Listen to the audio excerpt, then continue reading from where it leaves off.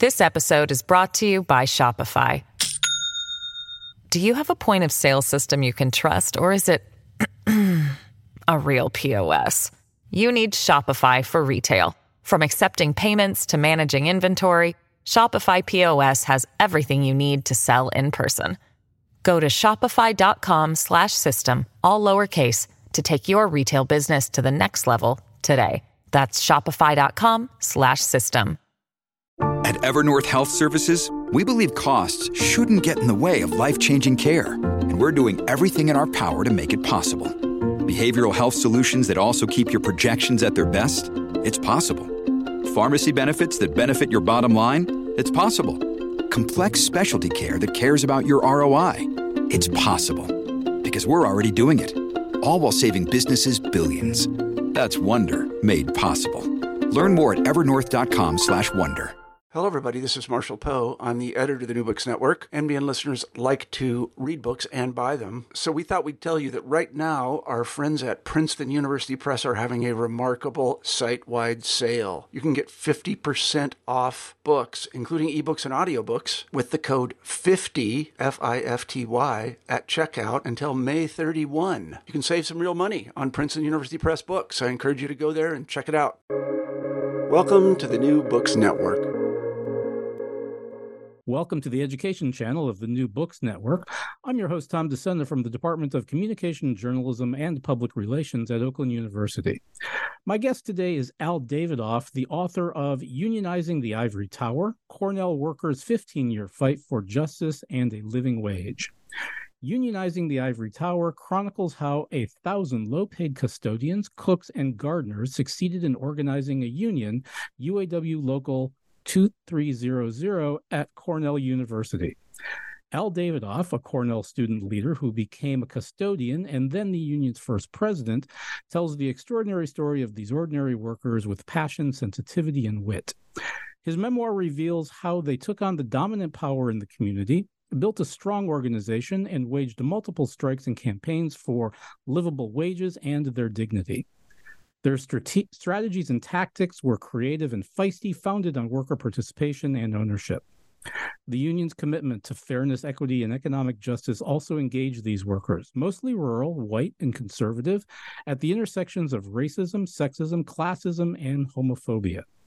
Davidoff's story demonstrates how a fighting union can activate today's working class to oppose anti-democratic and white supremacist forces. Al Davidoff is co-founder of the National Labor Leadership Initiative and the Director of Organizational and Leadership Development for U.S. Labor's global arm at the Solidarity Center. Al Davidoff, welcome to the New Books Network.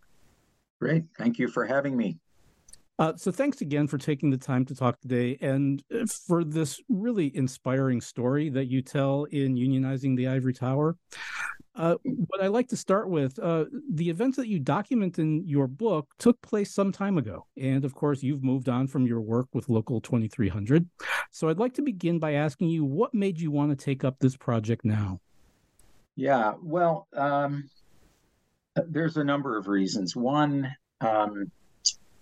having had the incredible opportunity to start out my life in the labor movement with this experience and this struggle, even through hundreds of other struggles and decades of work in the labor movement, I've come to realize how privileged and extraordinary that fight was. And I've drawn on those lessons in pretty much every other piece of work in the labor movement I've done. So a little bit of distance and perspective has made me appreciate it even more. I always felt that it was an incredible story and the people that I got to work with were amazing and it would be a vivid story to tell. And I think there are two things going on right now that made me feel like it was a good time. One is the increasing surge in organizing activity, especially among younger people, which is really giving me a renewed sense of hope. And part of this story is really about organizing for the long haul and, going beyond winning that initial inspiring election to building an effective organization, which I think is a whole different set of challenges. And then the last reason is the rise of the impression of the white working class as sort of this caricature of it being sort of irredeemable, that it's been captured by the MAGA right, and certainly there's a basis for those perceptions. To me, this story, because of the basic demographics of who this group of workers was, really tells a really different story. Why is it that workers that would have, absent the union experience, have been chanting "lock her up"? We're chanting "no contract, no peace," and it's because of what we went through. And I think it's a good tale to tell in the current moment, when we're trying to figure out where is the political lay of the land for the working class in this country. Yeah, as you said, it really is an extraordinary story that you tell in this book. I would say that I couldn't put it down, but in fact, I found myself putting it down often, at least for moments. So I sort of let the ideas sort of roll around in my head for a little while because there are just so many of them in there. But then I had to pick it up really fast again right after that. So let's start kind of at the start. How did you get involved in union work at Cornell University? Well, I had gradually evolved into being an activist. I think I had ideas about the world as a young person that were pretty unformed, and then the opportunity to start to become an activist. This is a long time ago, as you said, Tom, and the earliest struggles for me were around the anti-apartheid movement and some labor issues and labor struggles, including the fact that the college I was in didn't really have as strong a labor presence as I expected it to have. So I started, becoming an activist around those kinds of things. I was also, working like most students do to help pay for my education and make ends meet. And a group of workers, very fearful of even saying the word union, but concerned about conditions and things that were happening to them at the university, started to meet and get some attention. And I initially was just volunteering to do whatever was needed, make some copies, run some errands. And the more I got involved, the more significant I realized this was. The folks I was spending time with reminded me a lot of the kinds of people I grew up with outside of Buffalo. And I just got caught up in it, and I increased my work hours and became a full-time custodian and just stayed with it from there on. Part of the organizing committee, got elected to the first bargaining committee, and it was just cutting my teeth on every inch of that long, drawn-out process to try and build a union. And that's how I got started. You tell a funny story about participating in some of those early contract talks, and your presence there as a student having a certain effect on Cornell administrators. Well, before our union organized, there was a small group of operating engineers that organized, and while I was still a student, another pro-labor friend got invited to sit in on that. And then I begged him to let me come and see if they'd let me sit in too. And I did, but apparently the university had some idea of my reputation as a rebel rouser and immediately called a caucus and tried to have me thrown out of the bargaining, which was just horribly embarrassing and awkward. I was just trying to be a fly on the wall and learn. And the fun thing was, the union committee took their own caucus without me in the room, and I came back in with my head hanging down, just wishing I'd never tried this in the first place. And they said, well, there's something about you that they don't like, and they seem a little afraid of you, so you can stay, but just don't say anything. And they kind of messed with me and teased me. At first they said, we had to give up a week's vacation for that, but they were just messing with me. And those were a really great group, and they went on strike. And that hadn't happened before at the university, and that was a precursor to our organizing efforts. Yeah, and I should point out I don't know how many of we'll get into in this talk, but for our listeners, the book is just filled with anecdotes like that sort of bring so much of this process of unionizing to life in ways that again it's really just a wonderful read. So one of the things that interests me the most in this story concerns unionizing specifically in higher education.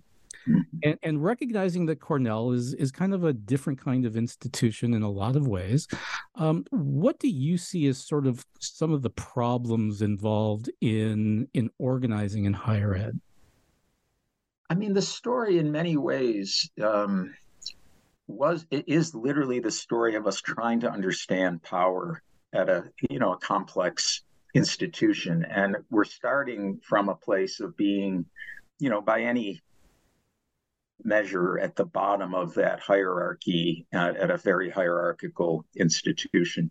And so the UAW was wonderful, that it provided help and resources, a tremendous, wonderful lead organizer who had just helped organize her university, Boston University Clericals. So we had a lot of support, but I think we also realized that the UAW was much less familiar with our world than they were, of course, with the auto companies and the aerospace, and so things that I think would have traditionally worked in maybe in another industry didn't work. An example of that would be our first strike. So, the university is like a city. There are 40 entrances to campus. To picket all 40 entrances 24 hours a day meant we were in tiny clusters that after a couple of days started to feel disempowering, not powerful. And yeah, maybe we turned away a few Teamster drivers and that felt good, but it was not figuring out what mattered on the university. And the same thing with our concepts of students, who we assumed must be really important to the university. And then when we were on strike and student services were being cut back, it was shocking to us how the university wasn't really that disturbed by that. And then we assumed, well, it must be the faculty, and if only the faculty, So we went through this whole process of trying to learn about power. And, I'm sensitive to not trying to suggest that our lessons apply to every other situation, even in higher education. Every situation requires its own particular analysis, I think. But two things that we did learn that probably apply to many universities, and they're not the only sources of power, but they were underperceived sources of power for us. One is, of course, image, reputation, and that ripples out into a number of different areas. I remember when we were able to get a faculty member who was a Nobel Prize winner to sign something. That was different than 100 other faculty signing the same letter, like beginning to learn the dynamics of reputational power. And the second, I would say, were the alums. I think which seems like an extremely hard group to organize, and you don't have to organize a majority of them to have an influence. And we realized that in many respects, and I don't want to sound too cynical about higher education as an industry, but the perception of the students was that their maximum value was as alums to the university. And so students having their lives disrupted by a strike was less important than students beginning to think about their relationship to the university as alums and potential donors in the future. So there are a couple things. And we began to conform our strategies to that. And then we also just learned how important building alliances with the community, and how, when you have a university or any institution that is so dominant in a community, if you isolate yourself to only being perceived or only caring about your own most narrow terms and conditions of employment, you're really kind of missing the larger social relationship that institution has with the community. And we very quickly began to learn how our issues were community issues were our issues. And that became a powerful kind of bridge over the years. I'm also thinking there were, I think it's in the description of one of the strikes where, I don't know if it was an alumni, but someone saying to one of your striking workers, but look at where you get to work. It's so beautiful here. Money isn't everything. Yeah,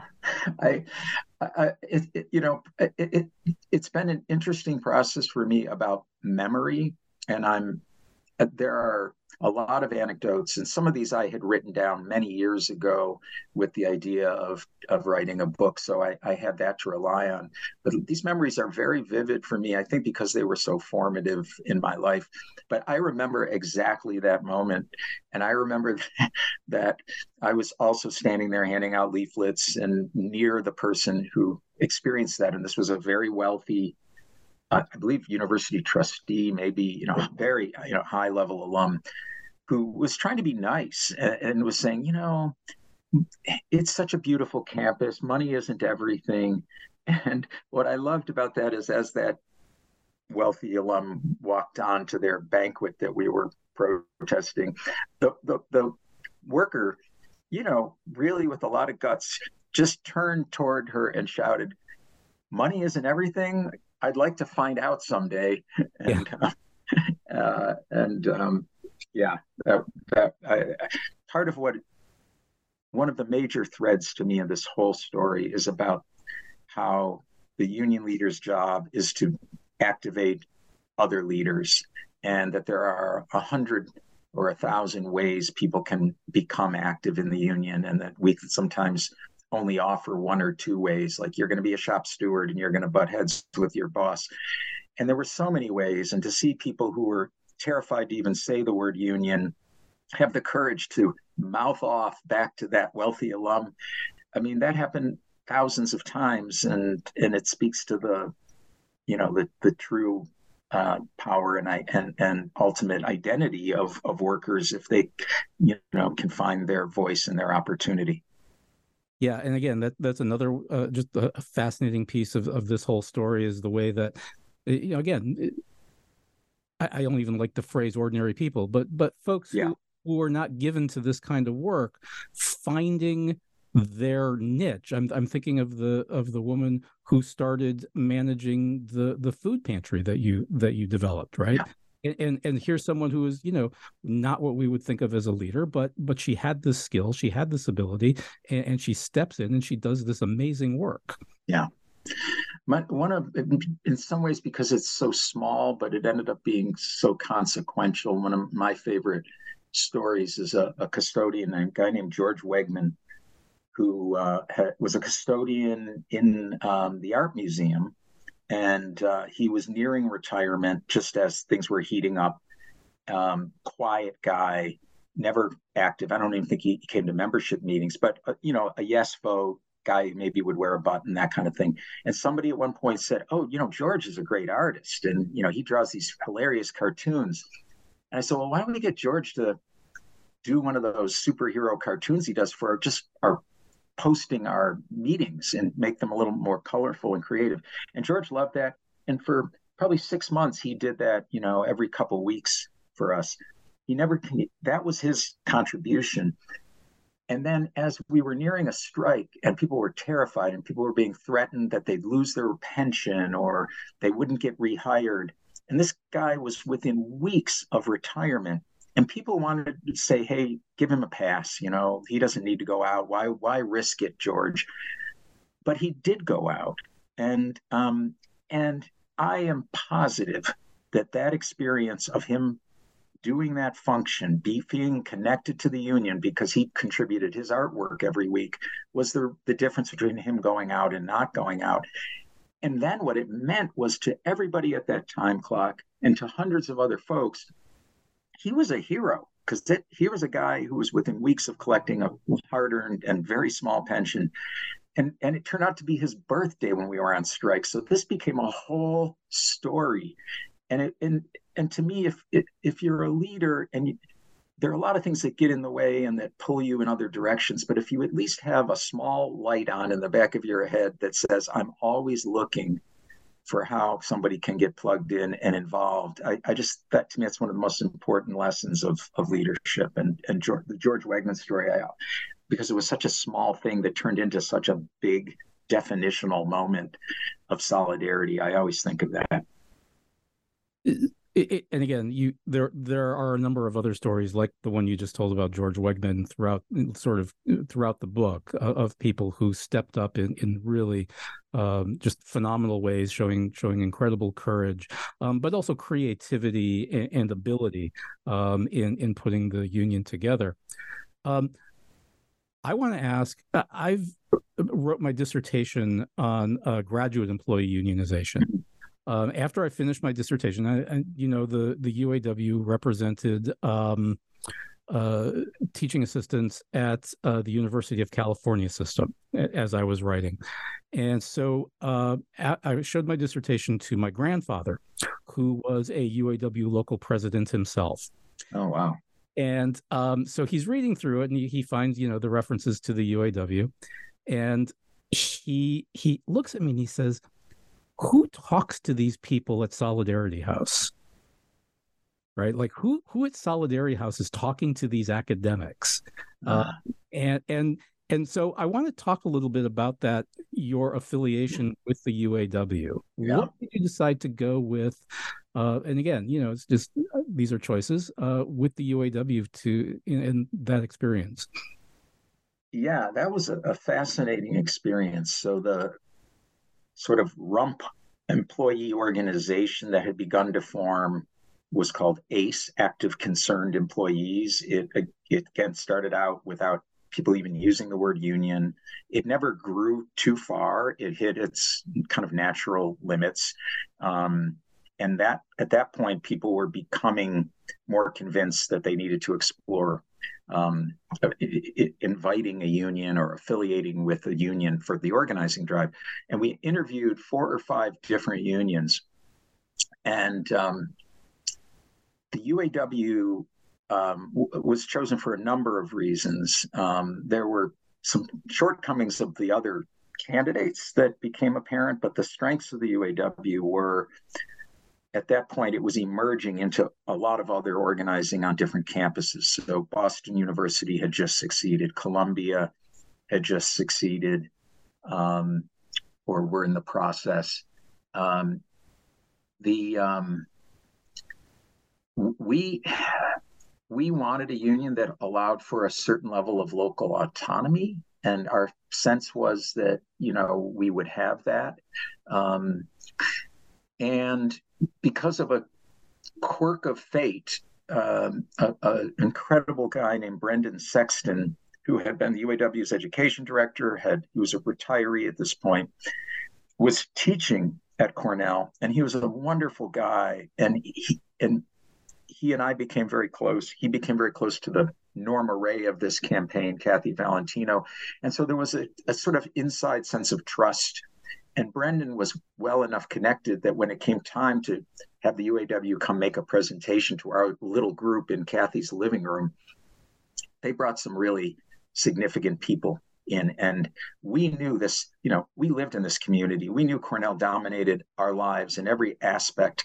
And that if you were just here to try for a few weeks or months, that we'd end up getting crushed, and we needed a serious commitment. And the UAW made that commitment, and the level of leadership they brought in demonstrated that commitment.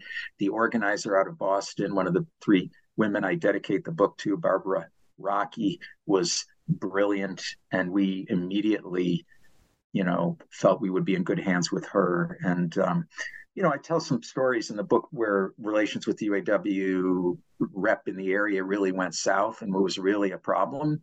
So I don't sugarcoat it, but there were really good reasons that we went with the UAW at the time. Yeah, and I was going to ask about some of the problems that arose from that relationship in sort of the UAW not really grasping some of the nuances involved in organizing in higher ed. Yeah, I think there were 2 sort of stages of that. One was, to be fare their own awakening. If you're dealing with General Motors, and at this point the UAW was 1.5 million members, it was had a lot of swagger, and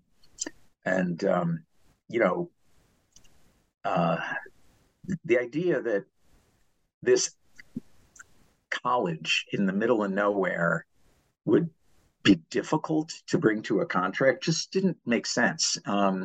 And so they were surprised, and they were surprised when certain things didn't work. And they were, in a sense, learning along with us. And I mean, I think the UAW, over the years, there's been a lot more grad students and others that have organized. So there's a lot more expertise and familiarity. I mean, and the second experience was with one particular guy who, again, I don't hide my frustration or disdain for, who actually had opposed the UAW coming in and helping us organize, and we knew that, so that wasn't a great basis for a relationship. And he just had what are I think generally called these business unionist tendencies. He didn't believe in building a strong local.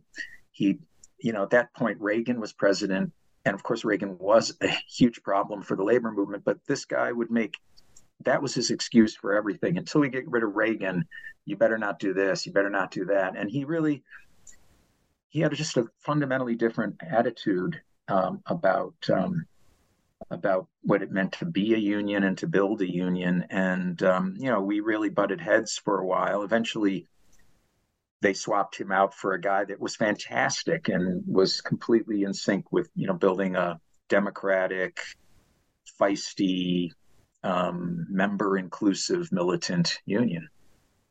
This episode is brought to you by Shopify. Do you have a point of sale system you can trust, or is it a real POS? You need Shopify for retail. From accepting payments to managing inventory, Shopify POS has everything you need to sell in person. Go to shopify.com/system, all lowercase, to take your retail business to the next level today. That's shopify.com/system.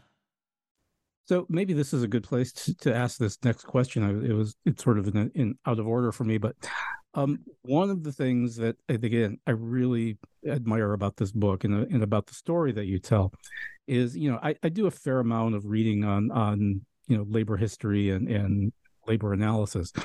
And there's always this sort of the narratives are pretty predictable, right? It's like everything is going along more or less swimmingly.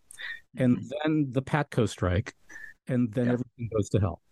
And one of the things that I so admired about Local 2300 is that it's all taking place, I mean, for the most part, after the Patco strike. Yeah. So I wonder if you could talk a little bit about what it's like to do this kind of work when it really feels like, as the story you just told, where the cultural currents really seem to be going in the opposite direction. Yeah, that's a very interesting question, and not one I've thought as clearly about as I would like for purposes of answering it.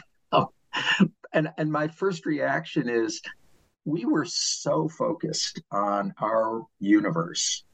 Of course, we were aware. I mean, we got on buses to go to what was called Solidarity Day, which was amazing. I was like 400,000 or 500,000 union members marching in solidarity with PATCO and other unions and trying to demonstrate labor power. So we were connected to that. We went to lots of UAW conventions and meetings, and we were aware of the larger picture.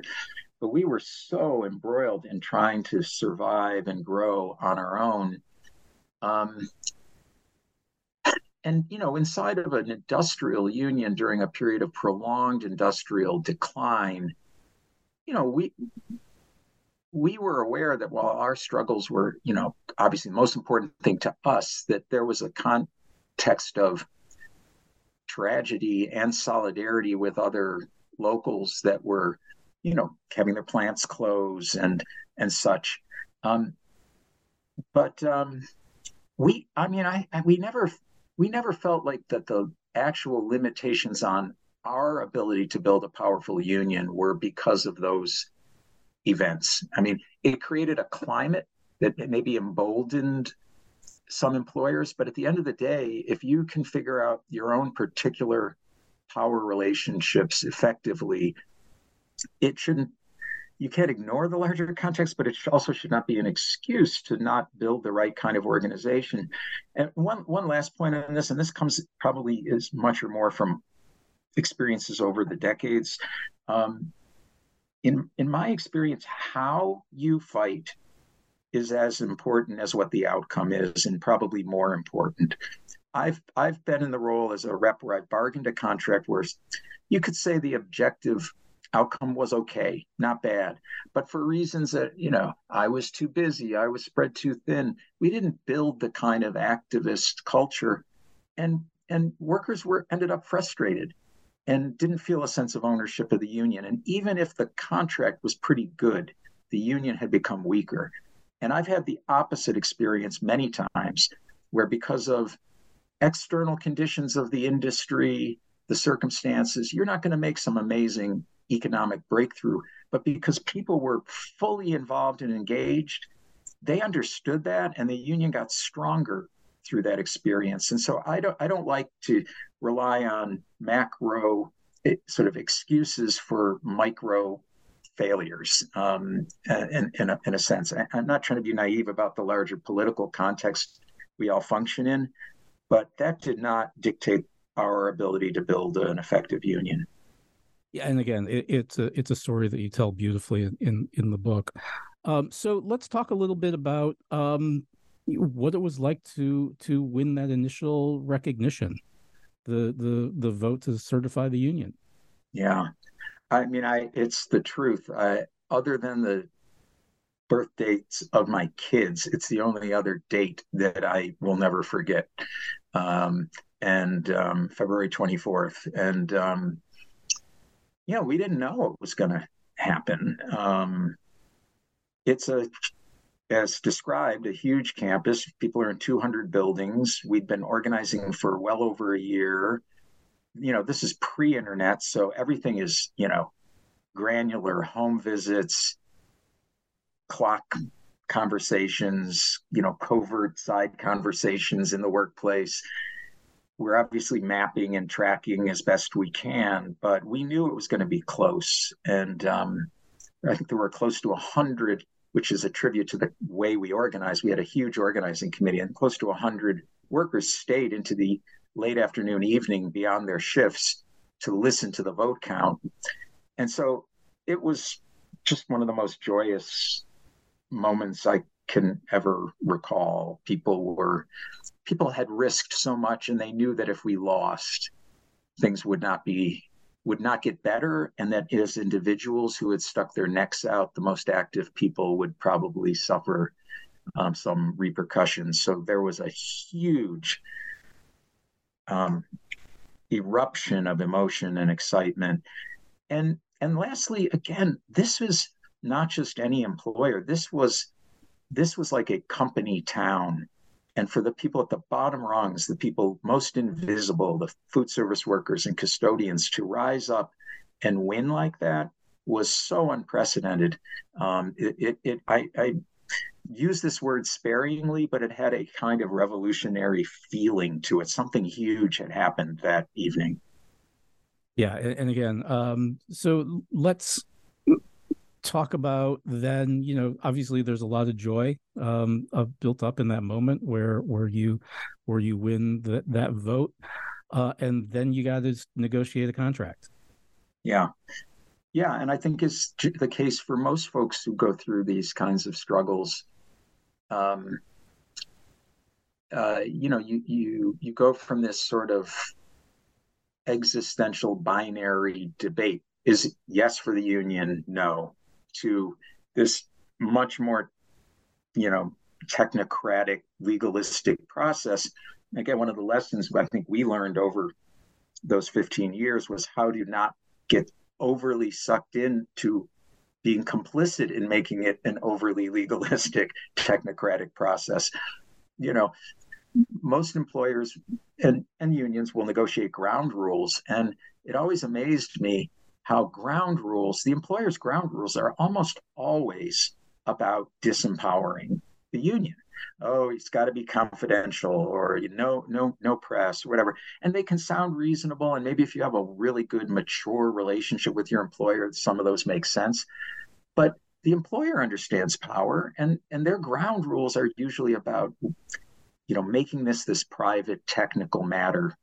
And so, it took us a while to kind of challenge some of those assumptions, because bargaining can grind you down, and even something as basic as having some of your best leaders no longer organizers, but sitting for days at a time in some hotel room somewhere, not actually acting like leaders and talking to coworkers was weakening.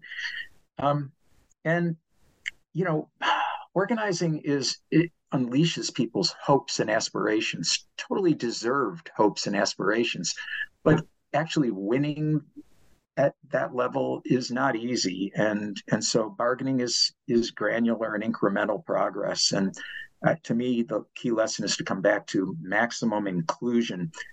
I always, at the end of every contract, when we were having the big vote, there would always be some members that were like pissed and dissatisfied. Well, we should have gotten more. And sometimes those people were just sort of, blowing off steam, but often you could see the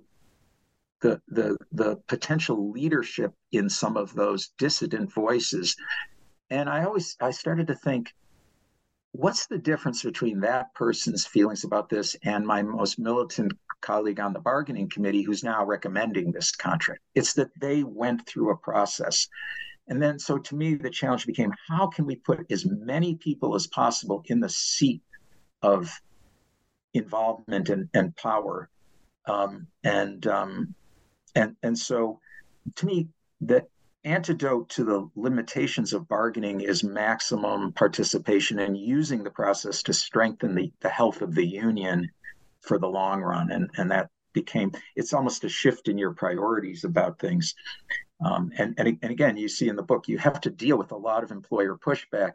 What do you mean you're expanding your bargaining committee? What do you mean you're inviting, students and faculty and city council members to sit in a ring behind the bargaining committee?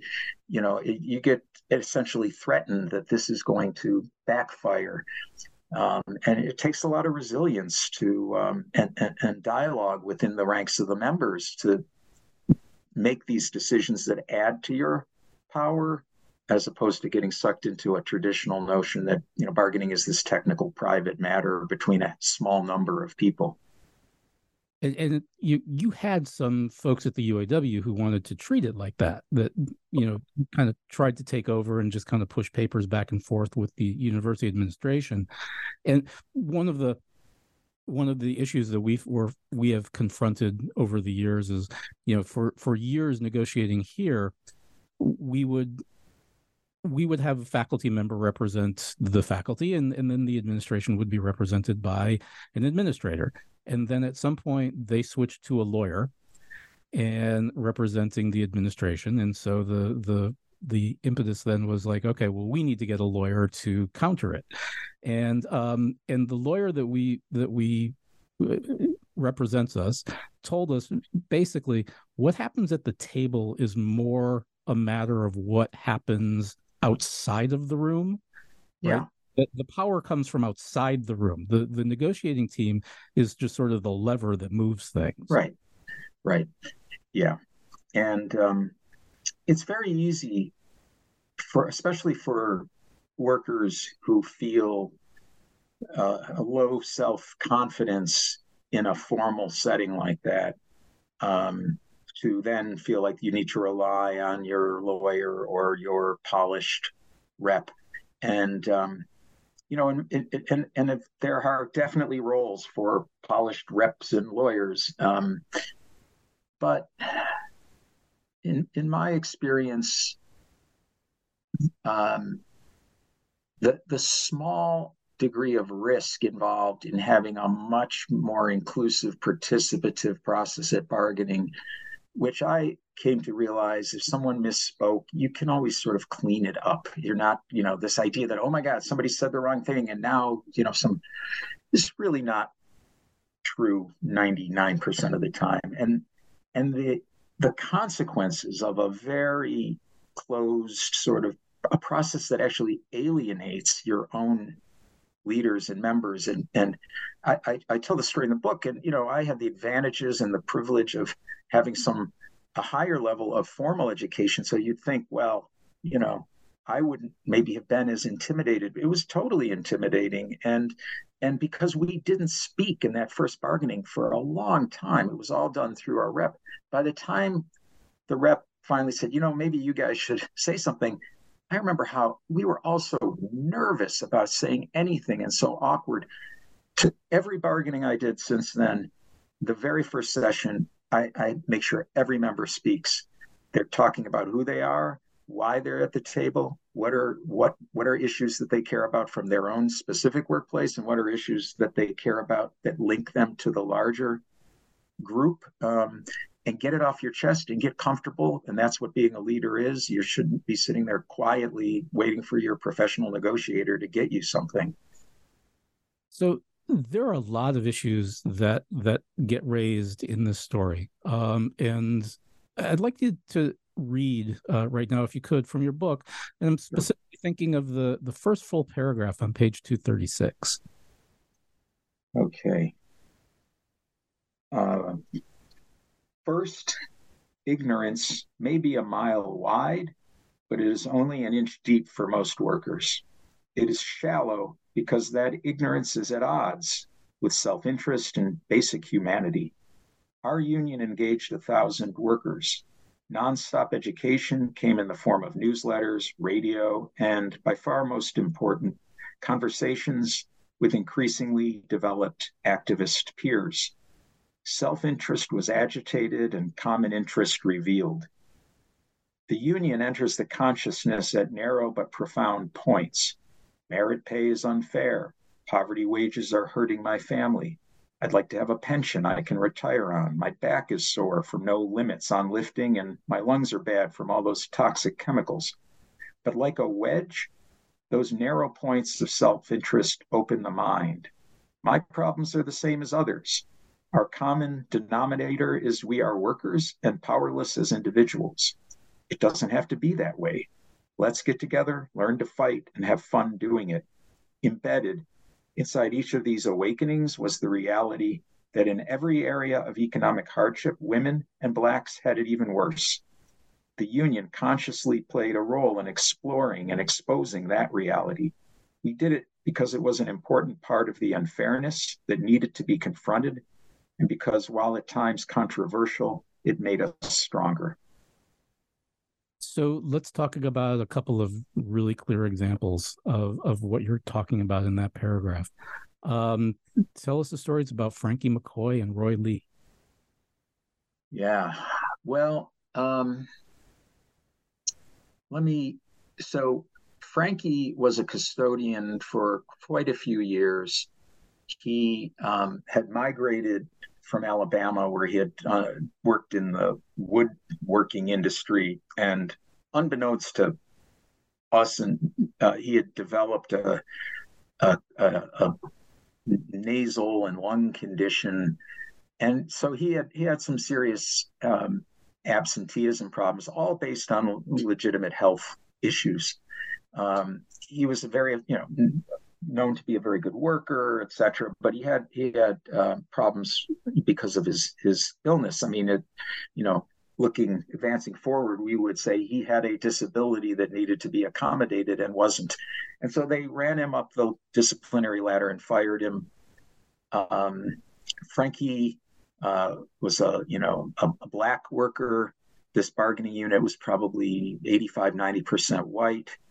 And we had never taken a case to arbitration. This was early on in the union's existence. You're really testing the grievance process here. Very much testing the grievance process. And on certain measures, in terms of his missing work and management kind of fairly carefully going through the progressive steps, they had a pretty good case. And yet all of those absences were based on legitimate illness. And so we had a difficult internal debate within the union about whether this case should go forward or not. And without going into all the details of all the different elements, this guy worked. He worked in a department where there were 250 other custodians in 100 different buildings. And they had Frankie working, cleaning a building in the engineering quad that existed in where he cleaned to, I don't know if I can explain the science of it, basically smashing and testing I think it's called the tensity of different materials. So he was literally, this guy with a severe nasal and lung condition was probably cleaning the single worst, dustiest place on campus. So they had done nothing to accommodate him. And we took the case. It generated some of the internal racism that had to be debated. And we were very fearful that we didn't want to lose the first case and have people lose faith in the grievance procedure in the union. But it was an important debate. We won the case, got full back pay. Frankie came to every membership meeting for the rest of his life. Really good guy with a big family who desperately needed that job. And so that was a proud moment. And then briefly, amazingly enough, I mean, the university runs its own bus system. It's a substantial system. It is like its own city bus system. It also ran charters all over the country for athletic events, et cetera. So it's a pretty big workplace. There had never been a Black bus driver, even though there were maybe I'm trying to think now, maybe 30 to 35 bus drivers. And it was not a union stronghold for us. The guy who ran the place ran it with an iron fist, and he basically put his friends and family into these jobs that were, in the middle of our hierarchy, so seen as more respected roles, more money. And he controlled access to the circumstances because you have to have a CDL and experience driving a bus. He would give friends and family opportunities on Cornell buses to practice and learn. And so it was a source of frustration for workers, white and Black, that it was very difficult to ever move up from custodian or food service worker to become a bus driver. And then, and we knew that guy who ran the place also had made some racist comments. And so this was, to us, it was just remarkable. And we had another African-American worker apply there, but they didn't have a CDL, and they, just got cast aside. Roy Lee called me one day and said, "I've applied at the bus garage. I want to be a bus driver." And, my heart sank for a minute because I thought, oh, are we going to have another one of these where this boss is going to hide behind the credential issue? And I said something to Roy. They said, "Well, great, Roy, let's talk about it. You need a CDL." He goes, "I got a CDL. I've been driving for my church for like a decade." And I was like, the lights went on, and I said, "We finally have our case." They still didn't hire him. And we fought it, and we made it a community issue. We talked to the Black churches in town. We talked to the university's Africana Studies Center leadership, reconnected with some of the folks who've been active in the anti-apartheid movement. And they eventually brought Roy on as a bus driver. It was the first Black driver.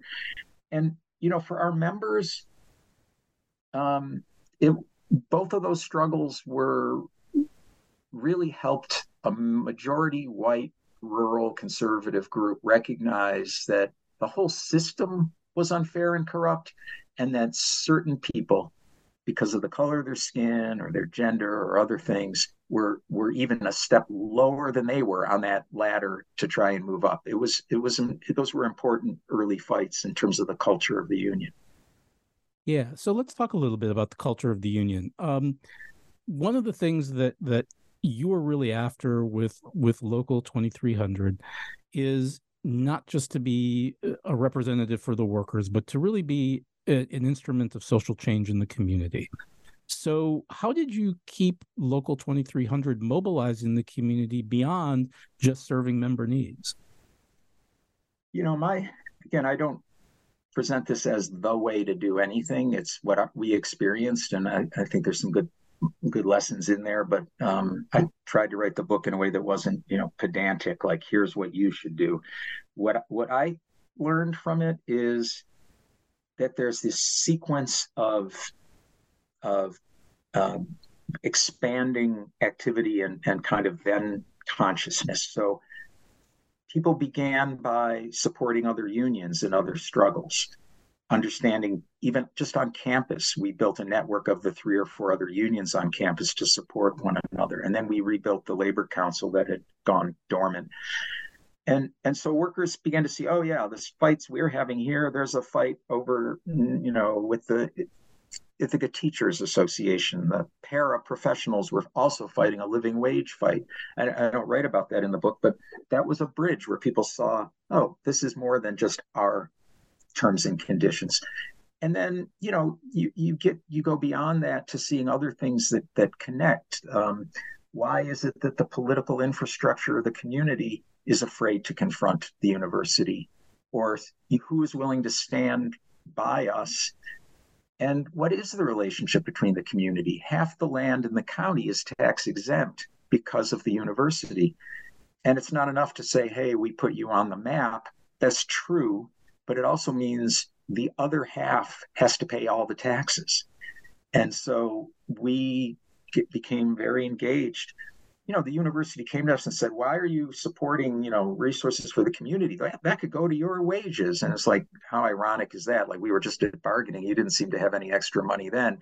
And we didn't buy that argument. Our members lived in the community, and we realized we need to look at ourselves as not just people that work from 7 a.m. to 3, but as people that then go back and live in trailer parks that don't have good sewage systems, or have to live 20 miles away from campus because there's no affordable housing nearby.